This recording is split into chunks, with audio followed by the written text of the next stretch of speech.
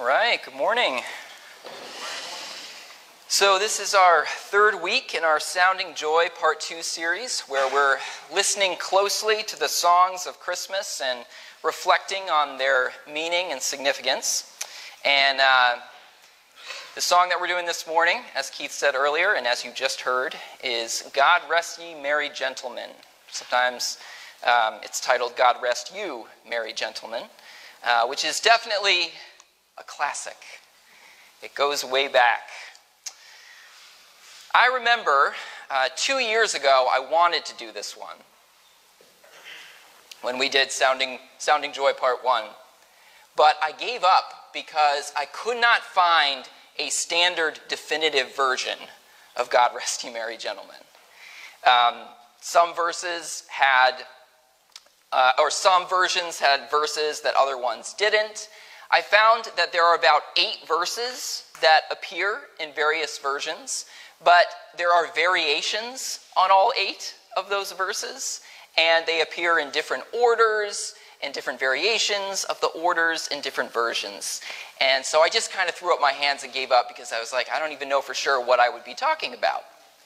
What is the standard definition of this song? And the biggest reason for that inconsistency is because God Rest Ye Merry Gentlemen is really old. There's no definitive composition or composer of God Rest Ye Merry Gentlemen. We subscribe to a service called Song Select that a lot of churches use, which is a database of songs, copyrighted songs that churches can use in their services. And if you look up God Rest Ye Merry Gentlemen, it just mysteriously says under composer, unknown. Nobody knows. The earliest confirmed version of the lyrics of this song that I found was from the 1650s, so about 370 years ago. And it was found in a handwritten manuscript of a book of poems. And the book of poems was associated with a group of Catholic families in the parish of, and I'm not making this up, hopefully I can say this correctly, Wootton Wawen of Warwickshire, which is in central England. And this is the first verse of this poem from the 1650s manuscript. Sit, yo merry gentlemen, let nothing you dismay, for Jesus Christ is born.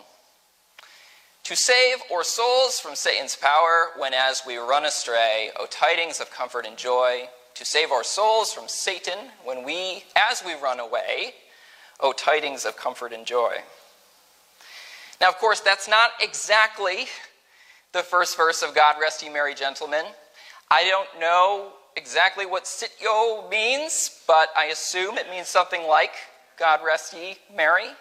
But clearly, this is an early version of what came to be known as God Rest Ye Merry Gentlemen.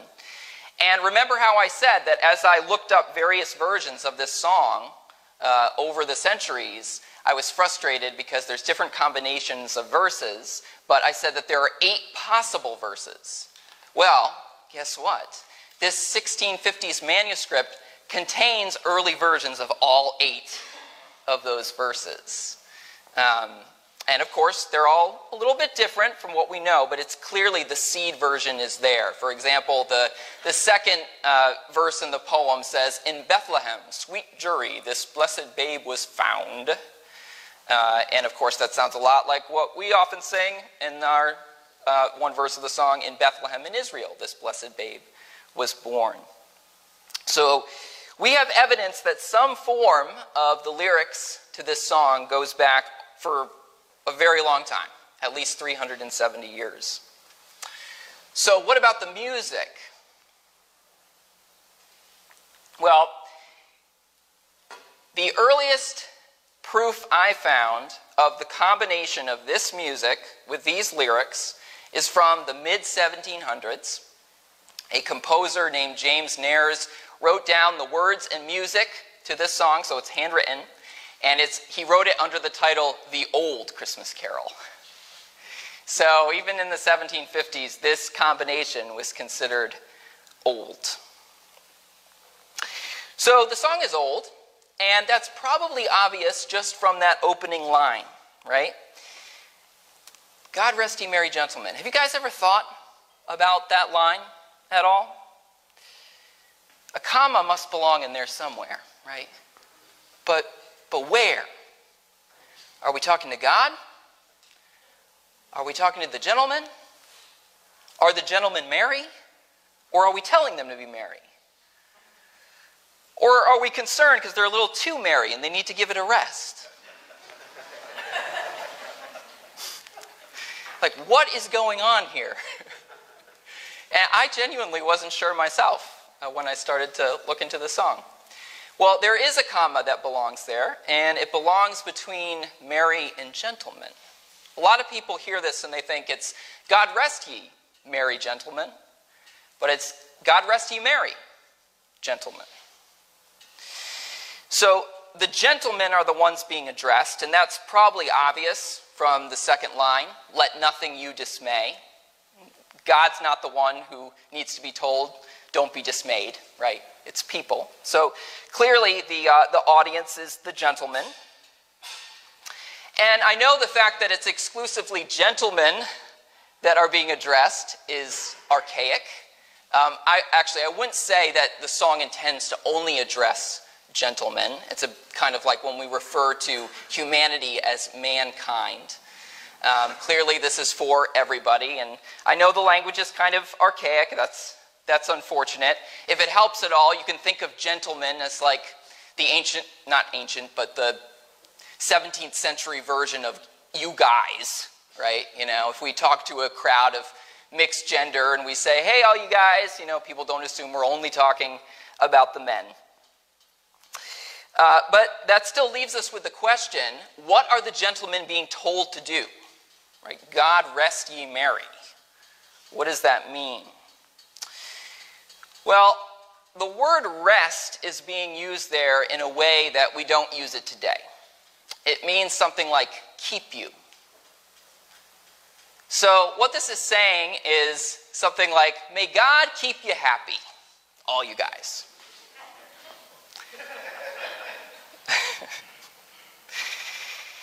The expression, God rest you merry, it actually goes all the way back to 1534, at least, according to the Oxford English Dictionary. So when we sing these words, we are singing an old-fashioned 500-plus-year-old blessing. God keep you happy, all of you. God give you peace. God give you joy. God rest you merry. Do you feel merry this time of year? I know that for a lot of people, all this focus on being happy and being merry actually has a reverse effect this time of year. You know, Christmas can be really the hardest time of the year for some people. It's a time when we can feel the absence of loved ones more acutely. If you have a loved one that's passed away, you tend to feel that more at Christmas. If you have a loved one who is deployed or far away and you can't be with them, it can be a lot harder at Christmas. If you have a loved one that for some reason you've become estranged from, Christmas can really, really hurt. And then there's the fact that, you know, some of us have really positive memories of Christmas, but then our present experience never seems to live up to those memories from the past. And so Christmas can leave us feeling the opposite of merry, depressed. And then, of course, there's the added stress of getting all the gifts and making sure that everything seems perfect and nothing ever is perfect, right? So Christmas, ironically, is a time when a lot of people don't feel so merry. But what I want us to notice is that God rest ye merry gentlemen doesn't just tell us to be merry, right? It tells us why we should be merry. And it's not because life is easy or because everyone we love is still with us to celebrate around the tree. It's not because Santa's on his way and we got plenty of figgy pudding? If those were the reasons, then I don't think this song would have caught on in 18th century London. Did you guys know that life expectancy when you were born in the late 1700s in London was 23? And, that's, I don't want you to get the wrong impression. That doesn't mean that once you reach 23, people just expected, well, you're about done. Plenty of people lived into their 60s and 70s, and even some people into their 80s. But the average was so low because so many people died as infants or as children. So you can imagine at Christmas how acutely that loss might be felt, right? And yet, they sang out in the London streets, according to A Christmas Carol, Scrooge, right? They sang out, God rest ye merry gentlemen, let nothing you dismay. Be merry. Why? Because Christ our Savior was born on Christmas Day to save us all from Satan's power when we had gone astray. 2 weeks ago, we talked a bit about Satan's power, which leads us astray. We looked at the story of Adam and Eve. And remember, Satan, who is represented by a serpent in that story, led Adam and Eve to violate God's only prohibition. Don't eat from that one tree. And you remember how the serpent convinced Eve to do that, right? By leading her to think that God was trying to withhold something good from her. By leading her to think that God was selfish and that he didn't have her best interests in mind. And that's the same way that Satan's power works today. He leads us to think that God's not really good, and to think that we can find what we really need and want in something or someone other than him, other than God. And then that deception leads us to sin, and sin leads to brokenness in our lives, brokenness in our relationships, and it leads to shame and hiding and darkness, and ultimately it leads to death. But way back in that first story of the Bible, God makes a promise. We looked at that promise in detail 2 weeks ago. It's a strange, cryptic promise. But what God says is that the serpent, the devil, Satan, he's going to be humiliated. He's going to be defeated. His hold on humanity is going to be broken. And it's a little cryptic how that's going to happen.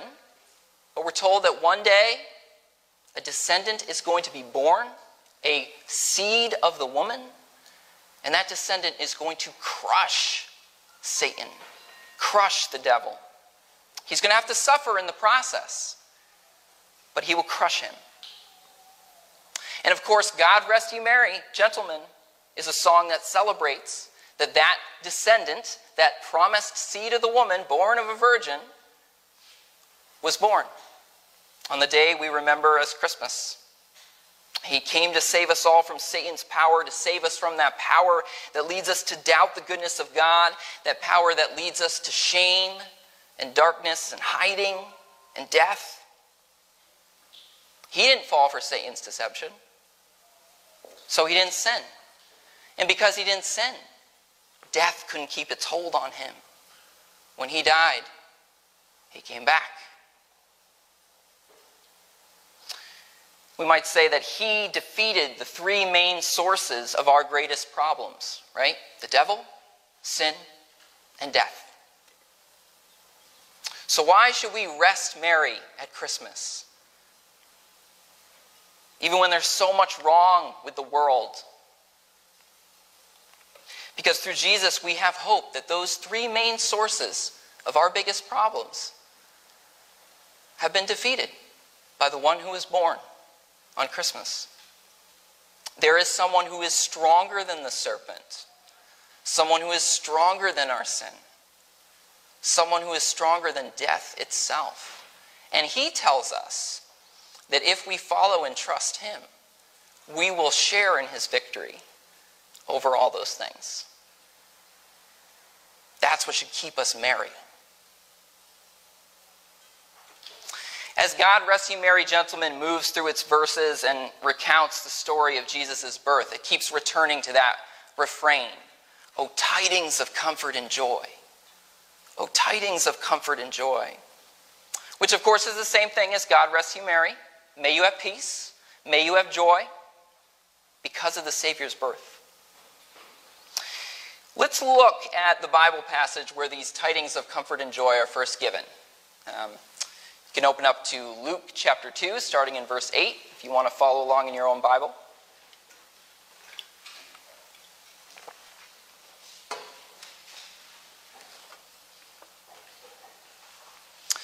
Luke 2, verse 8.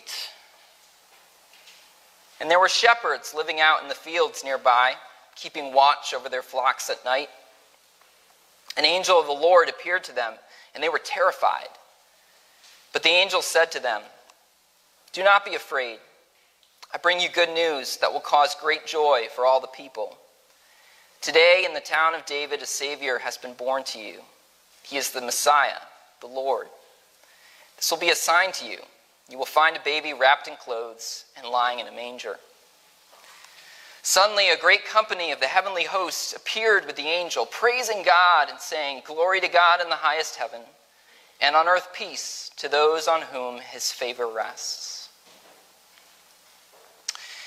If you're having trouble at all feeling the comfort and joy in these tidings, I'd like to point out a couple things that might not be obvious to us from our vantage point as 21st century Americans.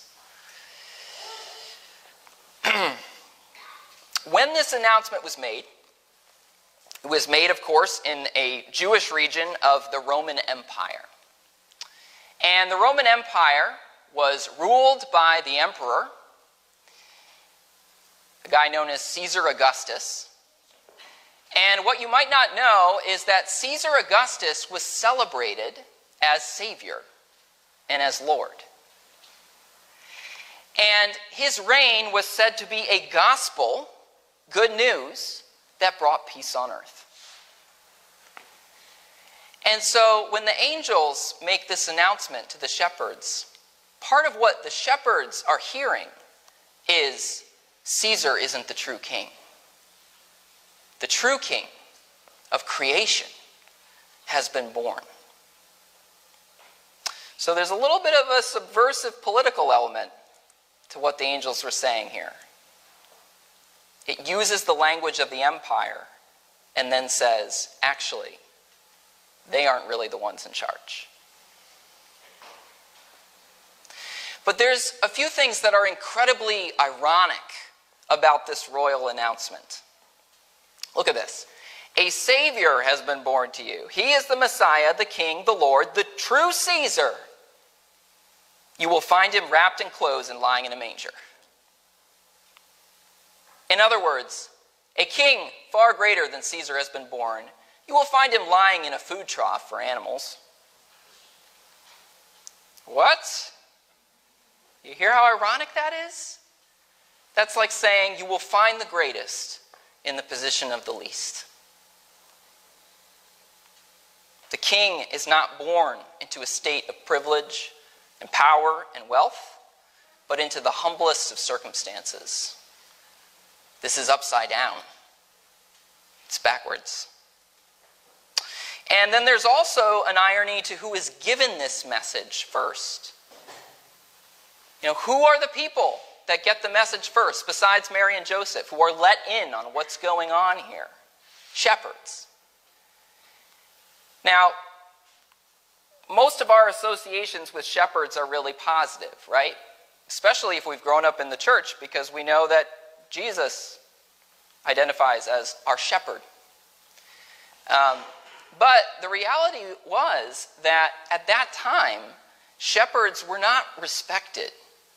The first time I heard that, I thought, is that really true? That sounds like something that somebody might just be making up just to, make the story, I don't know, twist it in a certain way to get their point across. But I found that in multiple sources, that for whatever reason, shepherds were they're kind of looked down on.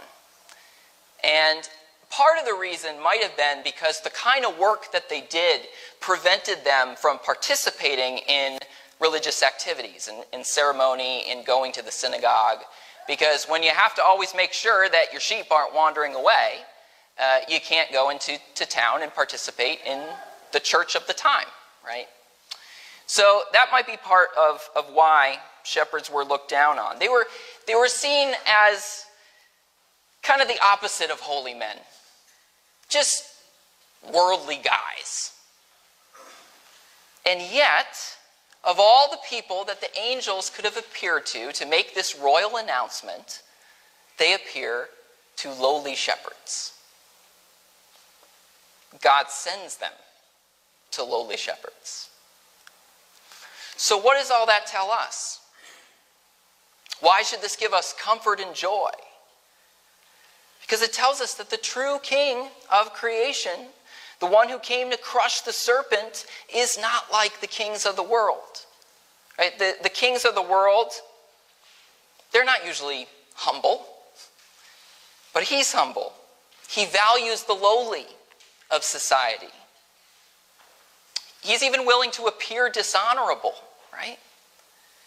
He's obviously not concerned with wealth and luxury. That's not his priority.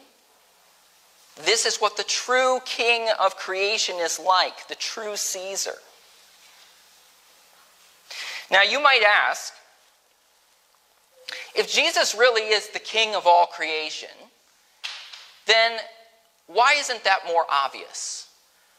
If he really is the highest authority, the authority over all other authorities on earth, why doesn't everyone realize that? Why does it sometimes feel like Jesus isn't really the one in charge? Well, if any of us are asking that, I think we need to remember something that the Christmas story reveals, which is that appearances are not always what they seem. Appearances are not always what they seem. You know, if we did not know the Christmas story, we would never expect God to be born as a human being, laid in a feeding trough for animals, in some backwater town, right?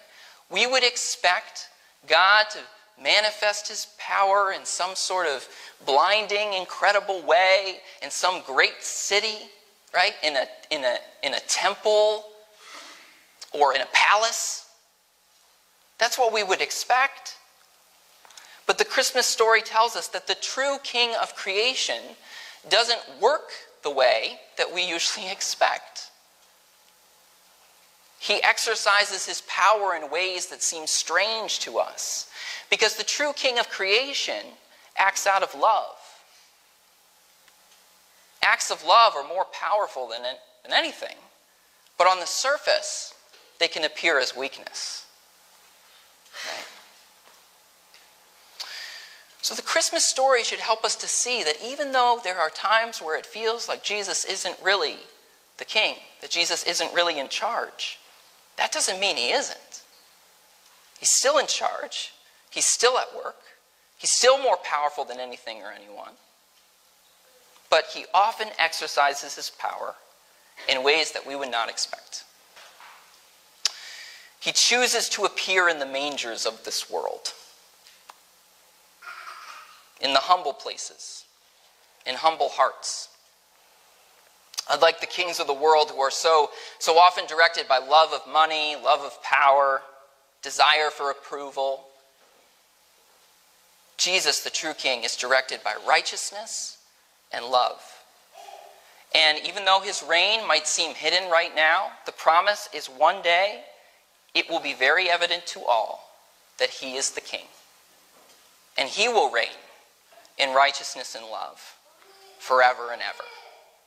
And that is what should keep us merry. Let's pray. Lord, I do pray that this Christmas we would experience joy. And not a shallow, superficial joy, but the kind of joy that comes from realizing what this Christmas story reveals to us. That you are the true king of all, and that you are good. that you can be trusted. Lord, I pray that as we put our faith and our hope in you, that you would fill us with your tidings of comfort and joy. In Jesus' name, amen.